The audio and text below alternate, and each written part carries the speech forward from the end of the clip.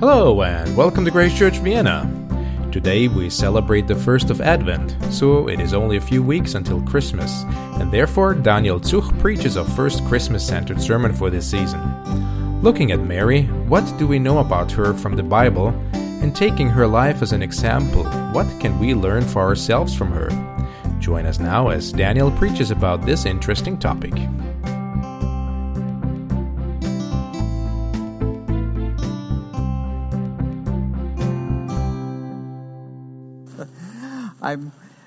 I'm particularly thankful to be here with you on this first Advent Sunday. And I just want to say Happy New Year. Happy New Year. For hundreds and hundreds of years, the Church of Jesus Christ around the world in different cultures has said that the first Advent Sunday marks also the beginning of the new church year. And that is a wonderful tradition because we start off this new year thinking about the gospel of the kingdom, the good news of the kingdom of God, which came into this world when Jesus Christ came into this world. And we can do kind of like a reboot every year, focusing on what's most important, what is central. And that's the kingdom of God with Jesus Christ as Lord and Savior. Now, one of the people that played a very significant role in that whole story as Christ came into the world was Mary. Now, she played a significant role beyond just his birth. We can read of that in the Gospels. And I think it's wonderful, like if you've seen The Chosen before, the series The Chosen, how they show the women along with the men following this Rabbi Jesus and learning from him, and that Mary was a part of that. She was a follower of her son Jesus, an apprentice, a learner of her son Jesus, and she played an important role, too, at his birth, obviously. But when you talk about Mary in certain circles, evangelical circles, people start to get nervous. Often, Mary isn't even mentioned except around Christmas time. Now, there's a reason for that. It's because there have been some teachings about Mary that have come out through the different years from different denominations or different teachers, which go, in the opinion of many, way beyond what the Bible says. So things like the Immaculate Conception of Mary, that Mary was born without original sin, or the veneration of Mary, worshiping her, or for some, a small minority in the Catholic Church, for instance, want to see Mary seen as a co-redeemer, that her suffering during the time of Christ, her son's suffering, contributed to the salvation of individuals.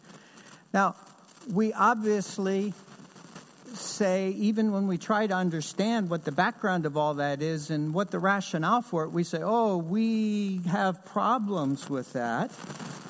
We can't go there. But there's been, in German we would say, a Pendelreaktion. There's been a swing in the total other direction in conservative evangelical circles that Mary is hardly ever mentioned, except in the Christmas story. And I find that to be very, very sad, because Mary can teach us a lot. Mary is somebody from whom we can learn during this Advent time and during this time of lockdown number 4. And I want us to look at some of what Mary can teach us through her life, through her example, and through what she did. Now, the timing of when this gospel, this good news of the kingdom, the announcement, the euangelion, and for you Those of you who were here when I preached on that, that was a word, the good news, that was familiar because it would be used to describe when in the Kaiser familia, in the Caesar familia, the family, there would be a birth of a new son. And the town crier would go through and say, good news, good news. And they would announce that, or like a victory in a battle. And that's the word that was used to describe the announcement of Jesus Christ coming into this world. Good news, euangelion. But that happened in a time in kind of an unexpected way because there had been 400 years of silence. The last prophet, Malachi, who prophesied and brought God's word to the people after they had come back into the land from the Babylonian exile, was the last prophet that brought God's word. And that was around 430 BC. And there was a lot that happened in history in Israel time between 400 BC and the birth of Christ, but there was no prophetic word. Nothing that came directly from God. And theologians, historians have called this the 400 years of silence. But then, God began to speak again. He spoke first to a priest in Jerusalem who was doing his priestly duty in the temple to let him know that something special was going to happen. And about at the same time, or a little after, he spoke to a young girl, a teenager, probably a young teenager, who lived in an unimportant area of Israel. She lived in Nazareth, in Galilee. It would say in German, in the Pampa. And God began to speak. He spoke through the angel. This 400 years of silence was broken. God began to make an announcement that he was on the move, that something wonderful was going to happen in history that would change the world forever. And I would like for us now just to be reminded of that through a video. You're used to me showing videos, a Bible Project videos about Luke 1 and 2 that brings out both of these events. And notice and listen carefully to how that's all connected to what God had said hundreds and hundreds of years earlier in the Old Testament. The Gospel of Luke. Luke investigated many of the earliest eyewitnesses of the life of Jesus and then composed this account. And the story begins up in the hills of Jerusalem, the place where Israel's ancient prophet said that God himself would come one day to establish his kingdom over all the earth. In the city is the temple, run by the priests, and one of them, named Zechariah, was working in the temple when he had a vision that freaks him out. An angel appears and says that he and his wife will have a son. What's this all about? Well, Zechariah and his wife, we're told, are very old. They've never been able to have children.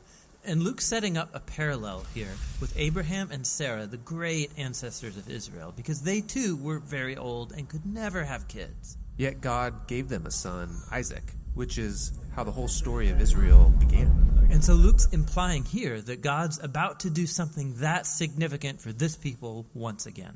The angel tells Zechariah to name the son John. And then he says that this son's going to fulfill a promise of Israel's ancient prophets, that somebody would come one day to prepare Israel to meet their God when he arrived to rule in Jerusalem. Because right now, Jerusalem is ruled by the Romans. Yeah, specifically, it's governed by a man named Herod, who's a puppet king under the Roman Empire. And so the Jewish people wanted nothing more than to be free and govern themselves in their own land.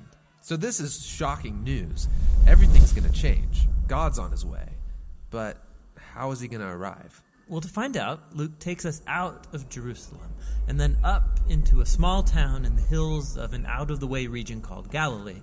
And there we find a young woman named Maryam, or we call her Mary.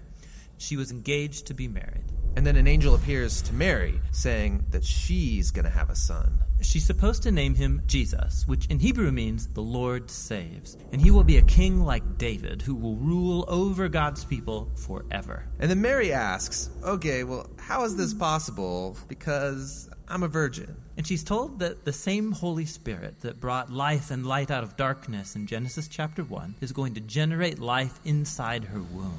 God is about to bind himself to humanity through the conception and the birth of the Messiah.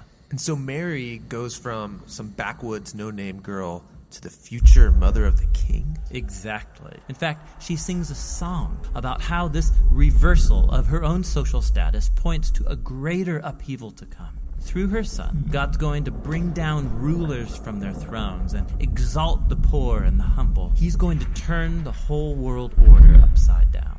So when Mary was really pregnant, she and her fiancé Joseph had to go down to Bethlehem. Yeah, there was a decree across the Roman Empire about new taxes, and so everybody had to go get registered in the town of their family line. There were so many visitors in Bethlehem, they can't find a guest room. And so the only place they can find is a spot where animals sleep. Now nearby were some shepherds with their flocks, and an angel appears, which, of course, freaks them out. But they're told to celebrate, because tonight in Bethlehem, a Savior has been born. Yeah, they're told to go and find this baby, and they'll know that it's the Messiah because he's going to be wrapped up and laying in a grimy feeding trough. Yeah, which is pretty gross. Totally. And then these shepherds, who aren't very clean themselves, they go and find the newborn Jesus in this really dingy place, and their minds are blown. They go home wondering what on earth is about to happen. And this is all really strange. I mean, if God's really coming to save the world, this isn't how you would expect him to arrive. Born in an animal shelter to a teenage girl, celebrated by no-name shepherds. Exactly. I mean, everything is backwards in Luke's story, and that's the point. He is showing how God's kingdom was first revealed in these dirty places among the poor, because Jesus is here to bring salvation by turning our world order upside down.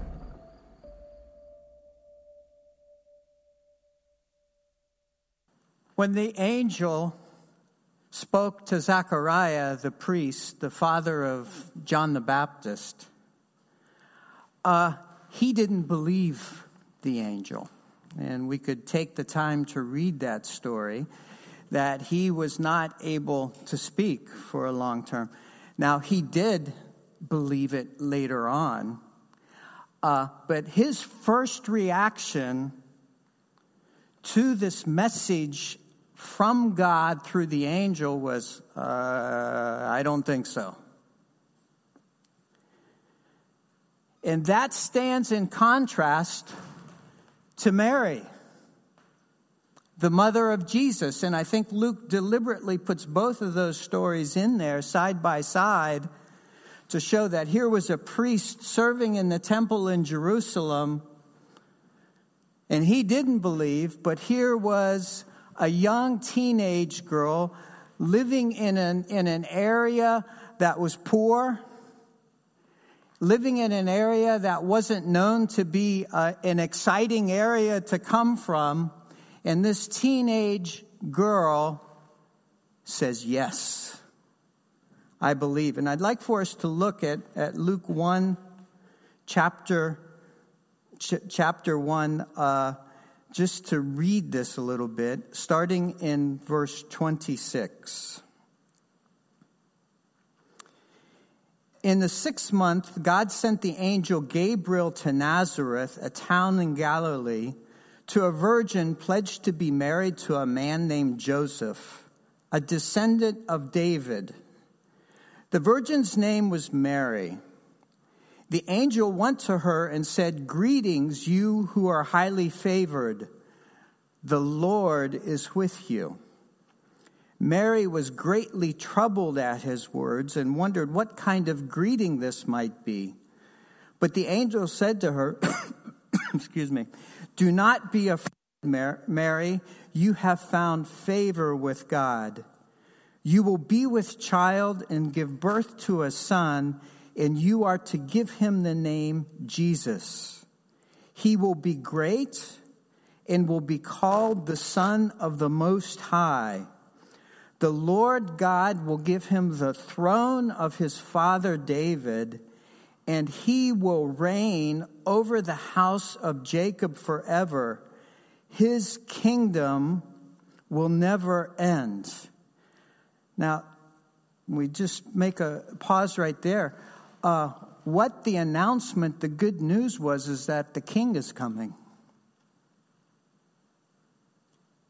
But there was a problem. There was already a king.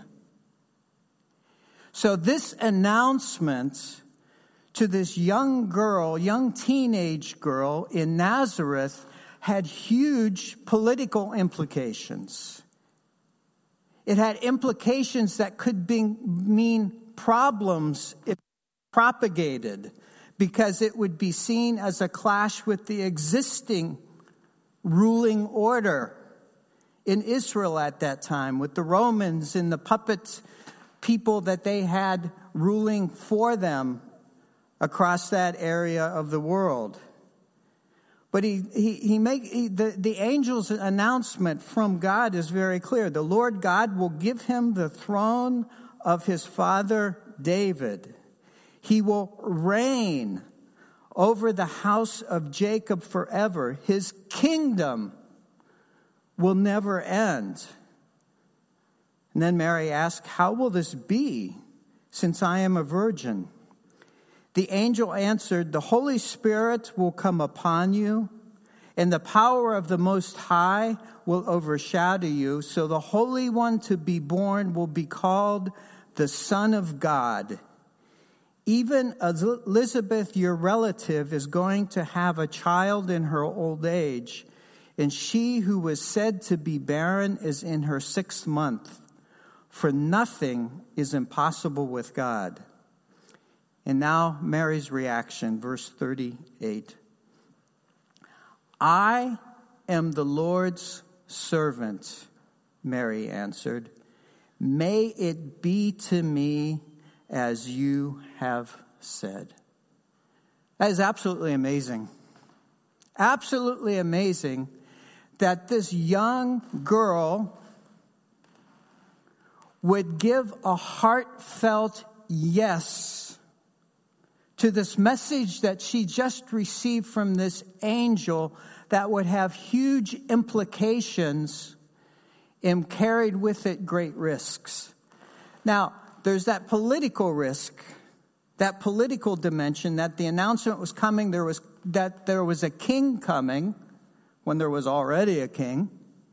That would cause problems. But there was also a great personal dimension to this.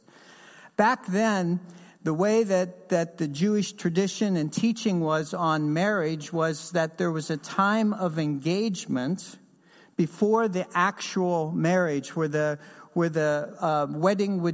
marriage would be consummated. And there was this period of time that they were engaged, and it was more or less like being married in our understanding of marriage. But she just got the message that she was pregnant. And that was a problem. That was a problem. Because they would see her as being unfaithful to Joseph during the time of being engaged to him. And in spite of all the cultural pressure and all the talking about her being pregnant, she said yes to God. She said, I am the Lord's servant. May it be to me as you have said. Now, Zechariah didn't do that. The priest, he didn't believe it. He did later.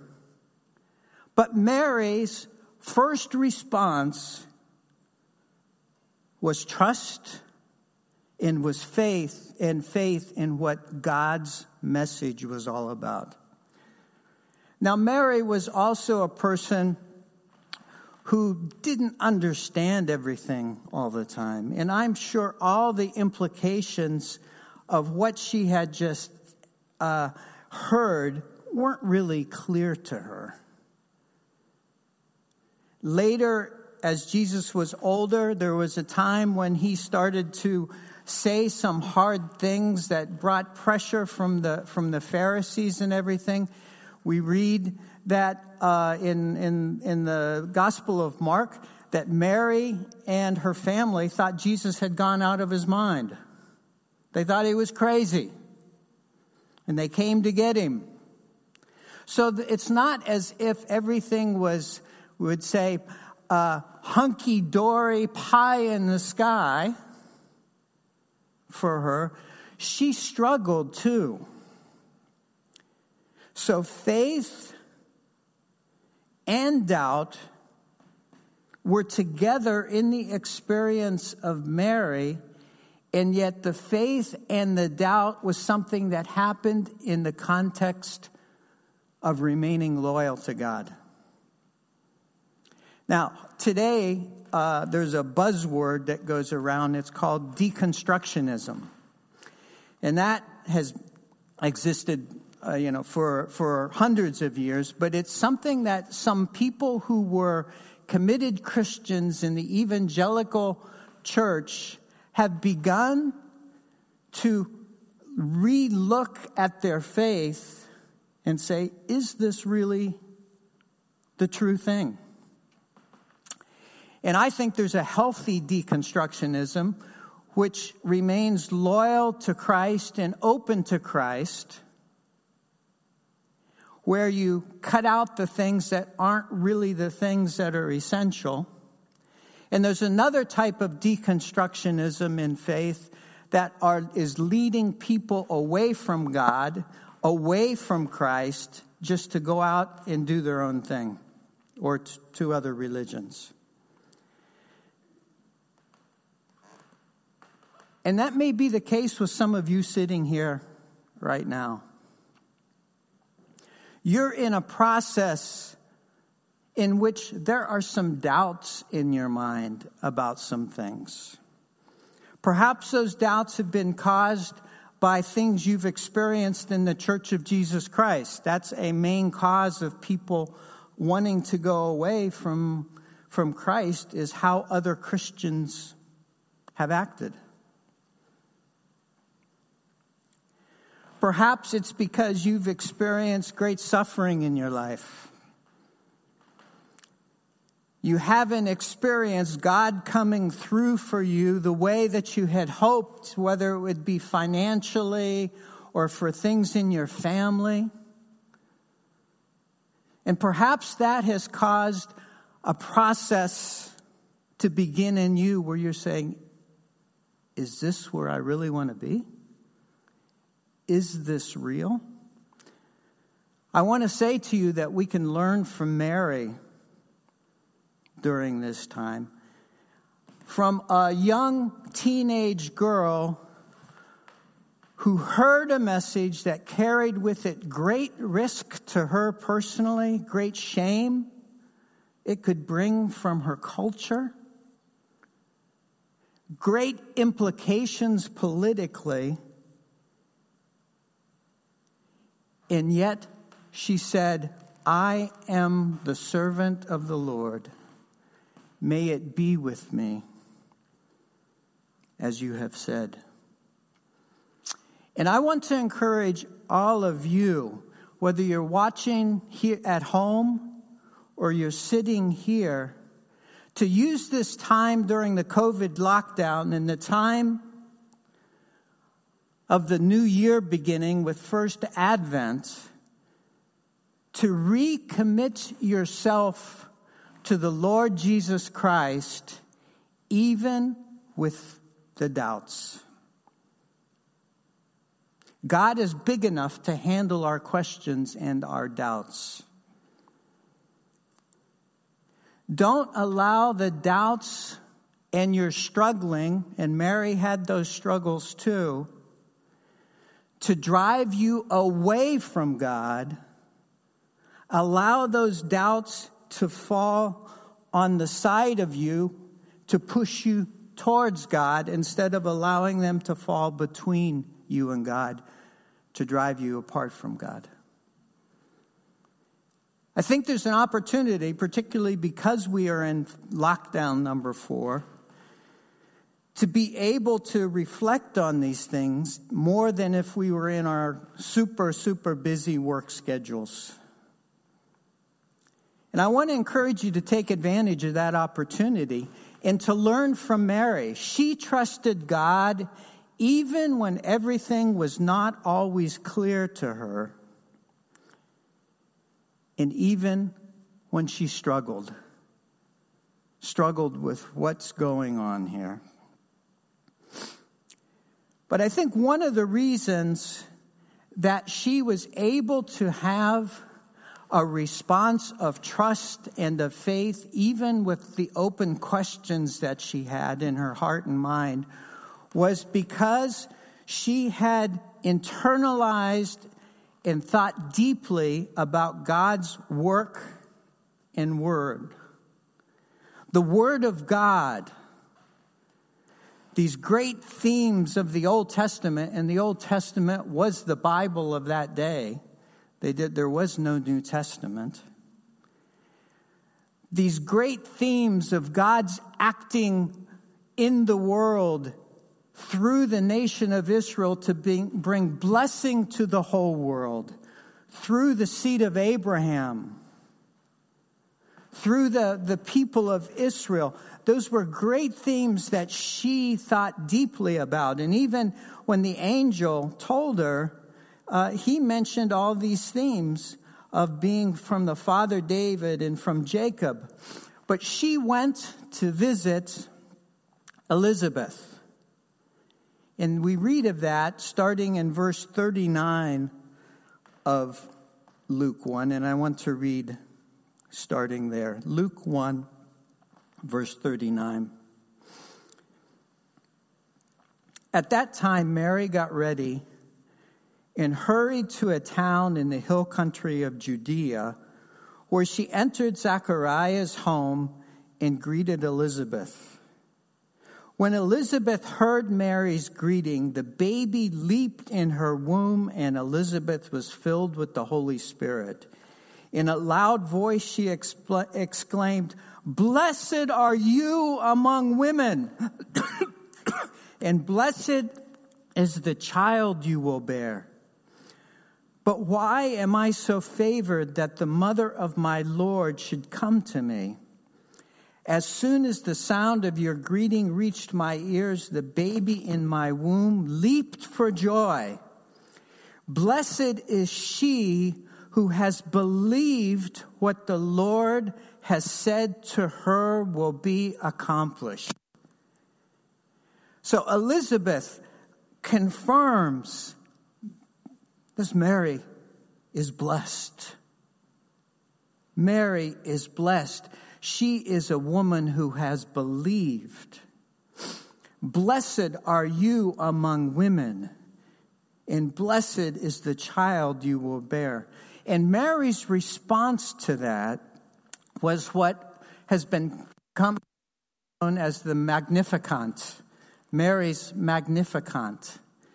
And it is a beautiful poem that has also been put to song. We don't know if it was something that was sung back then. We don't have any idea, but it's something that has all kinds of versions of it musically, some really beautiful ones. But Mary is here, starting in verse 46. She is showing and reflecting what Hannah prayed to the Lord in 1 Samuel chapter 2, 1-10. And if you remember that story, I'm not going to take the time to go into that.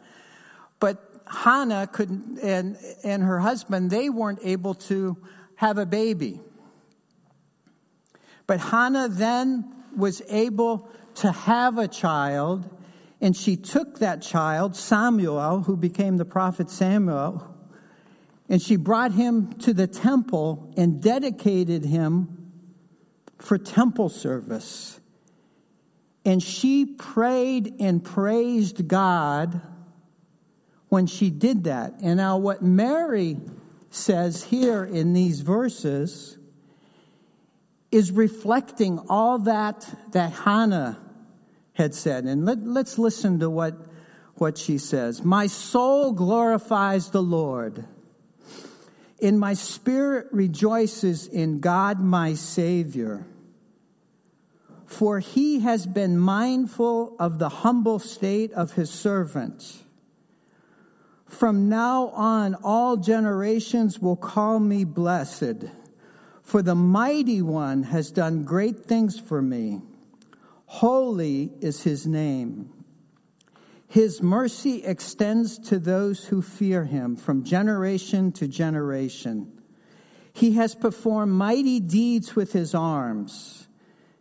He has scattered those who are proud in their inmost thoughts. He has brought down rulers from their thrones, but has lifted up the humble. He has filled the hungry with good things, but has sent the rich away empty. He has helped his servant Israel, remembering to be merciful to Abraham and his descendants forever, even as he said to our fathers.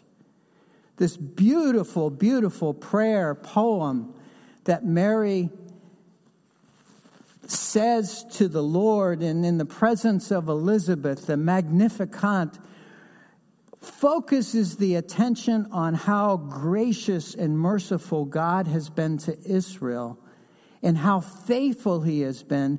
And she saw herself as being part of the ongoing story of God wanting and going to bless the world through Abraham. She mentions that at the end of that. He's been faithful to Abraham and to his descendants forever. She saw her own story as part of God's story. She had internalized the Word of God, these great themes of the Word of God. They were a part of her DNA as a young Jewish lady. And a question for us is, are we internalizing the Word of God, especially these great themes throughout the Old and the New Testament? Are we internalizing those? Are we meditating on those? Are those things, are those truths the things that are the anchor for our souls in the midst of COVID-4 lockdown? Again, I think COVID is providing opportunities, has provided opportunities, and provides even more opportunities to not only recommit ourselves to God, even when we don't understand everything going on, or even when we're struggling, but I think it's also presenting opportunities for us to go deeper in the Word of God and to think over these things. And there's also later, as the shepherds came and brought and worshipped the newborn baby Jesus, said Mary pondered these things and thought them over in her heart. We have an opportunity, perhaps like never before, to go deeper into the Word of God and to think on these great themes of the Bible during COVID. And I want to ask you, are you going to do that? Do you have a plan? Do you have something that you've been thinking through, asking God about, or perhaps interacting with one another about, okay, let's go deeper in the Word of God together. Not to just promote my own hobby horse themes that I have that I talk about all the time, but to really just go deep into the Word of God and allow God's Word to go very deeply into me so that I am transformed by it as I recommit myself to Jesus Christ during this time. So, do you have a plan? I want to encourage you, and there are so many, especially because all of you here are English speakers, there are so many resources to go deeper into the Word of God. The Bible Project, which you've seen a number of the videos when I've been here, they have resources. They have great video resources, but they have other resources as well for Bible reading. And they have a series on Advent also that can take you deeper into the Word of God and into the meaning of the good news of the kingdom of Christmas, what Christmas is really all about. So let me encourage you to use this time to allow the Word of God to become more and more internalized in your life, as Mary did. And the final thing I'd like to mention is that Mary played a very important role in the time of Jesus' ministry, up until the point where she was one of the ones there at the cross. She was there when Jesus, her son, was crucified. Mary was one of the followers, the learner, the apprentices of Jesus, her son. She traveled with Jesus many times. She was a resource person. And it's very likely that Luke got his information about the birth of Christ and how all that was when he researched everything because he interviewed Mary. Mary told him what had happened. Mary was the source of the information about what she had experienced and about what was going on. Mary continued to play a very, very important role in the church, in the beginnings of the church. And one of the things that she did, she moved people to obedience and trust in Jesus. She encouraged other people, she challenged other people to trust and to obey her son. And one of the examples of that is in John chapter 2. It's the wedding feast in Cana. And it's the place where Jesus did his first public miracle of changing the water into wine. And there's all kinds of ramifications. What was used, the containers for that were temple holy water containers and all kinds of implications of the details of that. But Mary and her family, they were guests, Jesus included, at this wedding feast in Cana.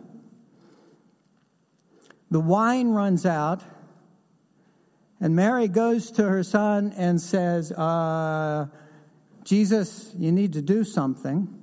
And they have a very interesting conversation where Jesus says to her, my time hasn't begun yet. My time has not yet come. But then he does do something. And as he's made the decision to go ahead and do something, she says to the servants in John 2, verse 5, do whatever he tells you. Do whatever he tells you. I think that characterized Mary's whole life and ministry as a disciple of Jesus.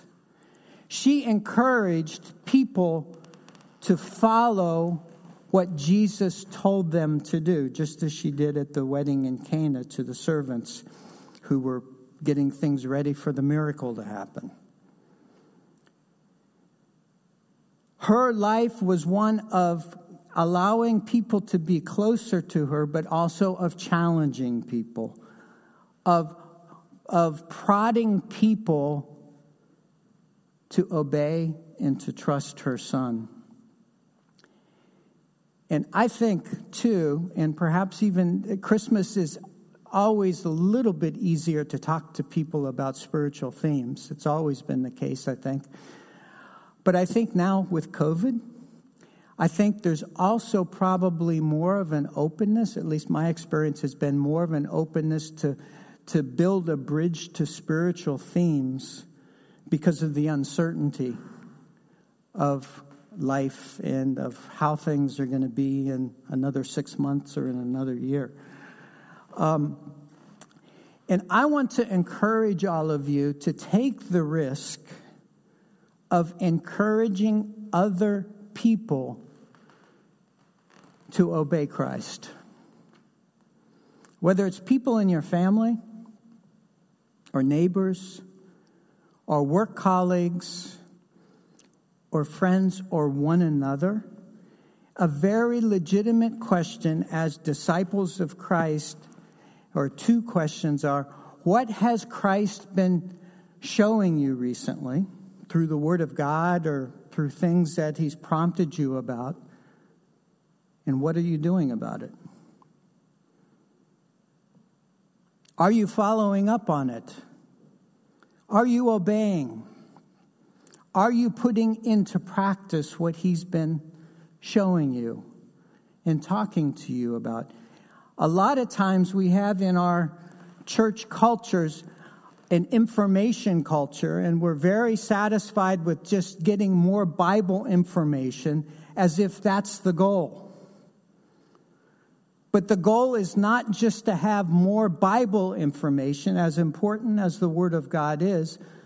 The goal is for that Bible truth to transform us, to change us, and that we give that further as we make disciples of other people and give them not only Bible information, but also challenge them to follow up and to obey and to trust. And Mary did that. Do whatever He tells you. I want to encourage you this new year, starting on this first Advent, to recommit yourselves to the Lord Jesus Christ. Perhaps somebody sitting here or watching, you've never really committed yourself at all. Now is the time. Now is the time. Even with doubts, even with open questions, you can recommit yourself to the Lord Jesus on this first Advent Sunday at the beginning of this new church year. Even with the doubts, even with wrestling with things. It's also an opportunity to go deeper into the Word of God, to reflect on these great grand themes of the Bible, of the Old and New Testament, internalize them, and for us to see our stories in the context of God's story. And thirdly, it's an opportunity for us to encourage and challenge other people to do what Jesus said. To not only be a disciple that's learning and doing what Christ said, but to make disciples, to invest ourselves in other people, to make them disciples as people who go deeper in the Word of God, but also do what the Word of God says. I am very, very thankful for the opportunities that we have. Even though I'm so tired of the COVID stuff, and we have my wife Rachel and I, we are going to be going to the States because Rachel's dad possibly has cancer, and we're waiting on a diagnosis for that before we make a final decision when we're going to do that and everything. And it's like, we just want to make plans.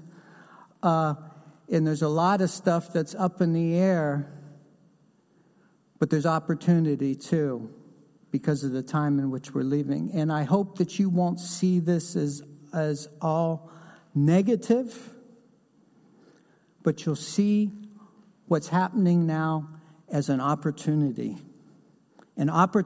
from God to go deeper into the good news of the kingdom and in the relationship with Jesus, who is the focus and the center point of the kingdom. Have a blessed Advent and a very, very Merry Christmas. And I'll be interested to hear what God is doing in you, but also through you as a church in the lives of people as you are disciples and as you make disciples who make disciples. Amen.